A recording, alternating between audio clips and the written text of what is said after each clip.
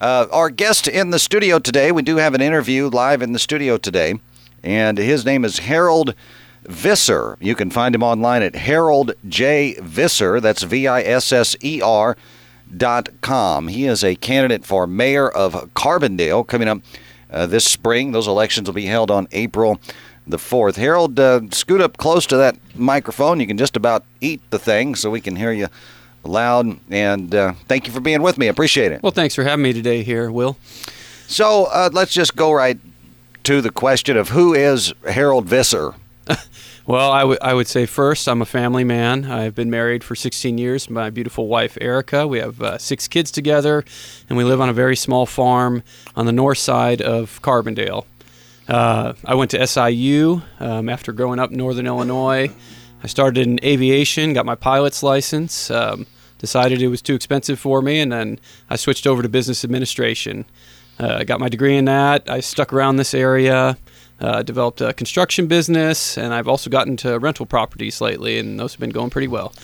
So you obviously have to live inside the city limits of Carbondale, run for mayor, but you also say you have a small farm. So how does that work?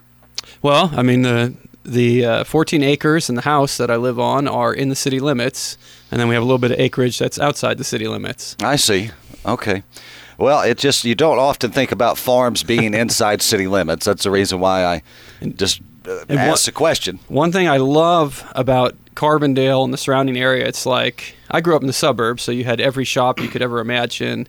Carbondale really does have a lot of that. We got a lot of different sandwich shops. You got Lowe's, you got some bigger stores, all the shopping you want, and then 5 minutes later, you're out in the middle of cornfields and enjoying a country drive. So yeah. Was there a specific moment when you said to yourself, I'm going to run for mayor of Carbondale? Well, honestly, I had been thinking about doing city council, and then I decided Mike Henry announced that he was going to be stepping down. I said, you know what, if you're going to do city council, why don't you run for mayor? I have many reasons for doing that. It's just I feel like Carbondale's given a lot to me, and I want to give a lot back to the city, and this is one way I could do it, by serving the people of Carbondale. Do you have previous experience as an elected official? I have never been elected to any public office. I am a deacon in a church, and I had to go through an election for that, and I only had one dissenter out of a whole congregation, which I think is pretty good. And That's it was not bad. Very, very minor issue.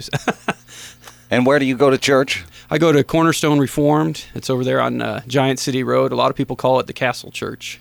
Yes, well, that church is very architecturally unique, I guess would be one way to put it. Oh, yeah, it's beautiful. We have a bell tower, which we make good use of on Sunday mornings, and stained glass windows. And that church was, this is getting a little off topic of the mayor's race, but the church that built it was having trouble. Their congregation had shrunk a little bit, and the payments were a little bit much, and we were renovating another building. We ended up doing an exchange, and I think both congregations have done well since, and it's good to work together with other brothers and sisters in Christ in Carbondale. So, is that essentially a Baptist church or non-denominational? It's sometimes hard to tell based upon the name.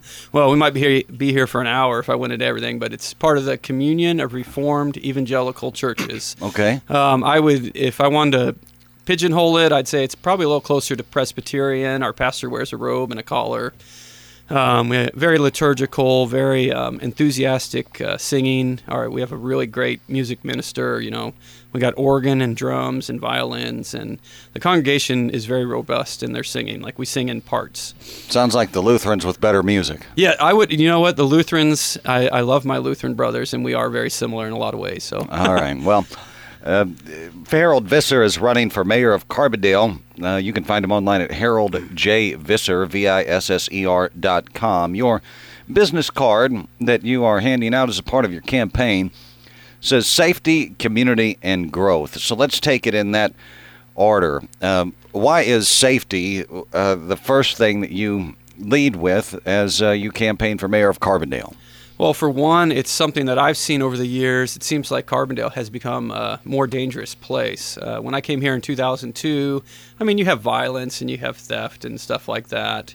But it seems like there's a lot more of it lately, and the crime statistics will show that. You know, if you pull up a crime map, we're in the 90th percentile in the nation for violence. I was at the Arbor district meeting a couple Sundays ago, and they showed a map of all the gunshots just in the Arbor district, and it's like, these are neighborhoods. This is where people live. This is where they want their kids out in the streets, and it's hasn't become safe, or it's become a lot less safe. And also, we've been doing a lot of surveys. You can find that on our website. Share your opinion, and this is one of the big things that has been coming up. That along with potholes. So there has been a lot of reporting about shootings in Carbondale over the last several years. Mm-hmm. What can be done about it? Well, I mean, I think you got to do two things. You got to look at what can be done in the short term and what can be done in the long term. Long term's obviously much more difficult because it's a cultural problem. It's helping young people to learn how to express themselves, to be able to talk, to be able to work. I mean, when you go to work and you have something to keep, you're not generally going to risk it by getting into a gunfight or something like that. Short term, I think what we need to do is we really need to pour into our local law enforcement, let them know that we support them both through speech and financially. Carbondale, I think they suffer a little bit from having not enough funding. We could use a couple of more officers. And if we paid our officers more, they're more likely to stick around. I think Stan Reno's doing a good job with what he has, but it seems like, you could always use a little more. And an example I have of this, we had a trespassing incident at our property. Wasn't anything serious, just somebody was hanging out in our woods, so they didn't want to leave. We called a police officer, polite, professional, but the tires on the front of his cruiser were bald. I said, "You got to fix this." And he said, "Well, I don't think we have the budget to fix this."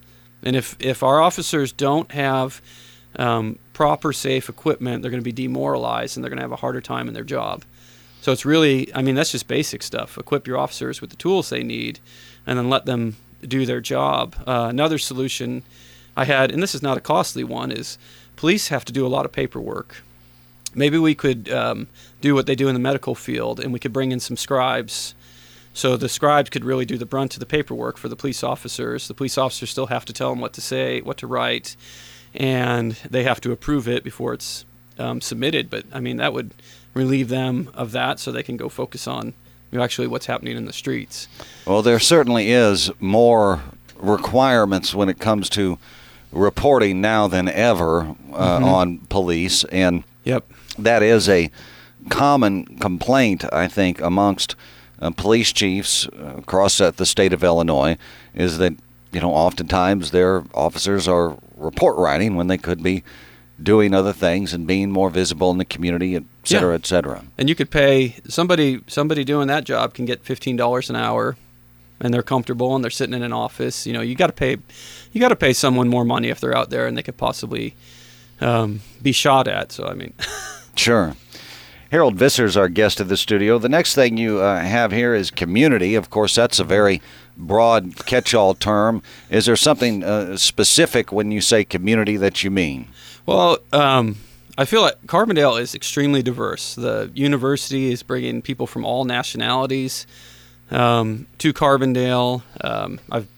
We've done Bible studies with Chinese students, Taiwanese, Malaysian, Brazilian, all sorts of different ethnicities from around the world, lots from Africa, Uganda, etc.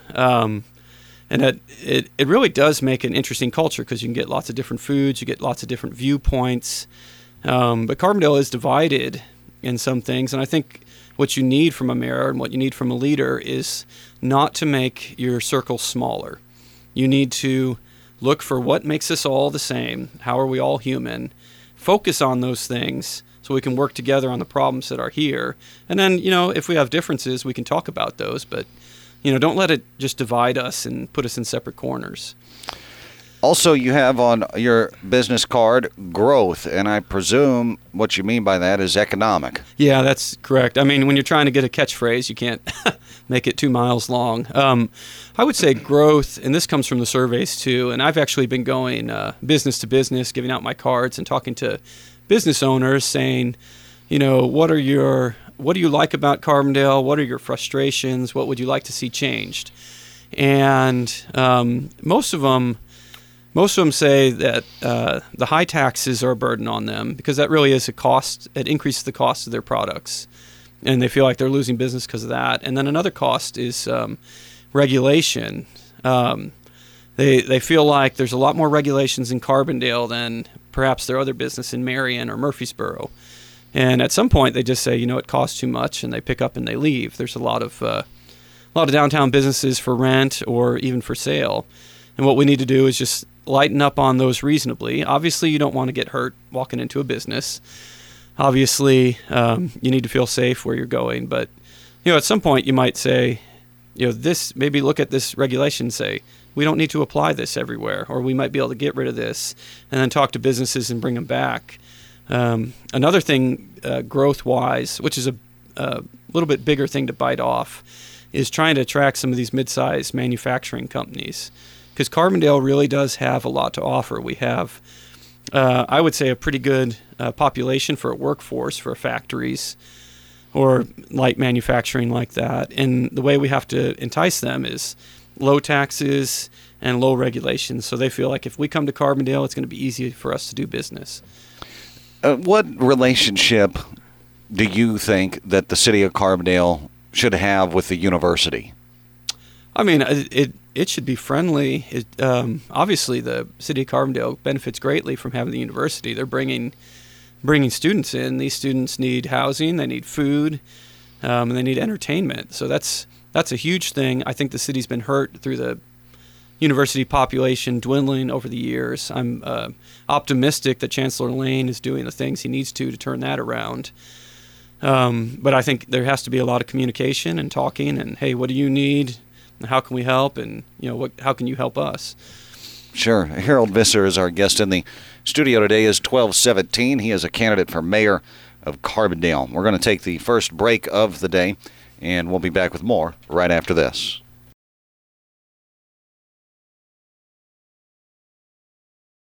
In the studio with me today, Harold Visser, Visser, HaroldJVisser.com. He is a candidate for mayor of Carbondale. How many signatures did you have to get on the ballot in Carbondale? How many I had to get? I think it was 23. We ended up with about 100 and... I can't remember. It was about 121 signatures. You only needed 23 signatures to run for mayor of Carbondale? Yeah, I think it's something like 5% of the last vote. I thought it was a low number. How many people voted in the last election? I don't have that exact number. I think Mayor Henry won with 1,100 votes. He won by 200, so that's roughly 2,000 votes or so. Well, that's not as big of a voter base as I thought there was in Carbondale. I will say one thing. My neighbor who lives across the street from me, older, retired gentleman, 70 years old, I told him I want to run for mayor. And he says, I don't vote. And I said, that's a shame. And we talked about it, and we went back and forth. And he said, well, I'll sign the petition. And he signed the petition. I told him, hey, I'm on the thing. And he's like, okay, I'll vote for you. And I feel like he might be, there's probably a lot of people that feel disenfranchised, like maybe their voice hasn't been heard in a lot of years. And, just reaching out to people and saying, I care, because I really do care, and I'm willing to listen to you, I think does help. And on my website, I do have a place for share your opinion, because I want to know what my constituents want. That's how I want to govern. Sure. Because I want to serve them. I don't want to be this overlord. And I understand there's a place where you have to make a decision. My constituents don't make decisions. If I'm mayor, I have to make decisions. But I want their opinion to be part of that. I don't want all these people feeling like, oh, my voice isn't heard, nobody cares. So, well, one of the interesting things about Carbondale is that the west and south side of Carbondale is who votes. In large numbers anyway. Yep. And those are the folks who have been in Carbondale a long time, decades. Yep. Many of the folks who are the loudest voices that emanate from, the employment halls of the university or from the activist class or whomever don't necessarily represent the largest portion of voters in the town. And so it makes for a governing Carbondale, I tell people all the time, people will say to me, something positive about Murfreesboro or whatever. And once I was asked about, if I was mayor of Carbondale, if I would do the same things in Carbondale I do in Murfreesboro, and I say I don't think that I necessarily could, because it's such a different community. Carbondale is just a different town than any other town in Southern Illinois because of the economic, the demographical diversity that exists there. And so it's a big challenge. And I'll say this: when I was out getting signatures, I didn't get them all myself. I've got family and friends. I had Democrats getting them, Republicans getting them, people of the LBGQ community out getting them, some of my renters.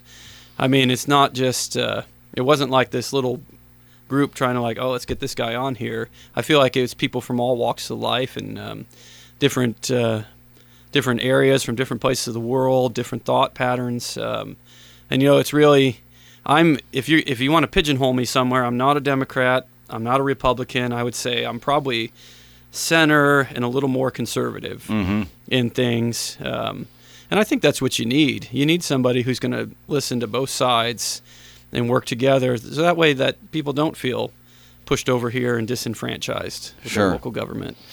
Harold Visser is with me today online at haroldjvisser.com. He writes, "My goal is safer neighborhoods, a thriving community, and economic growth in Carbondale."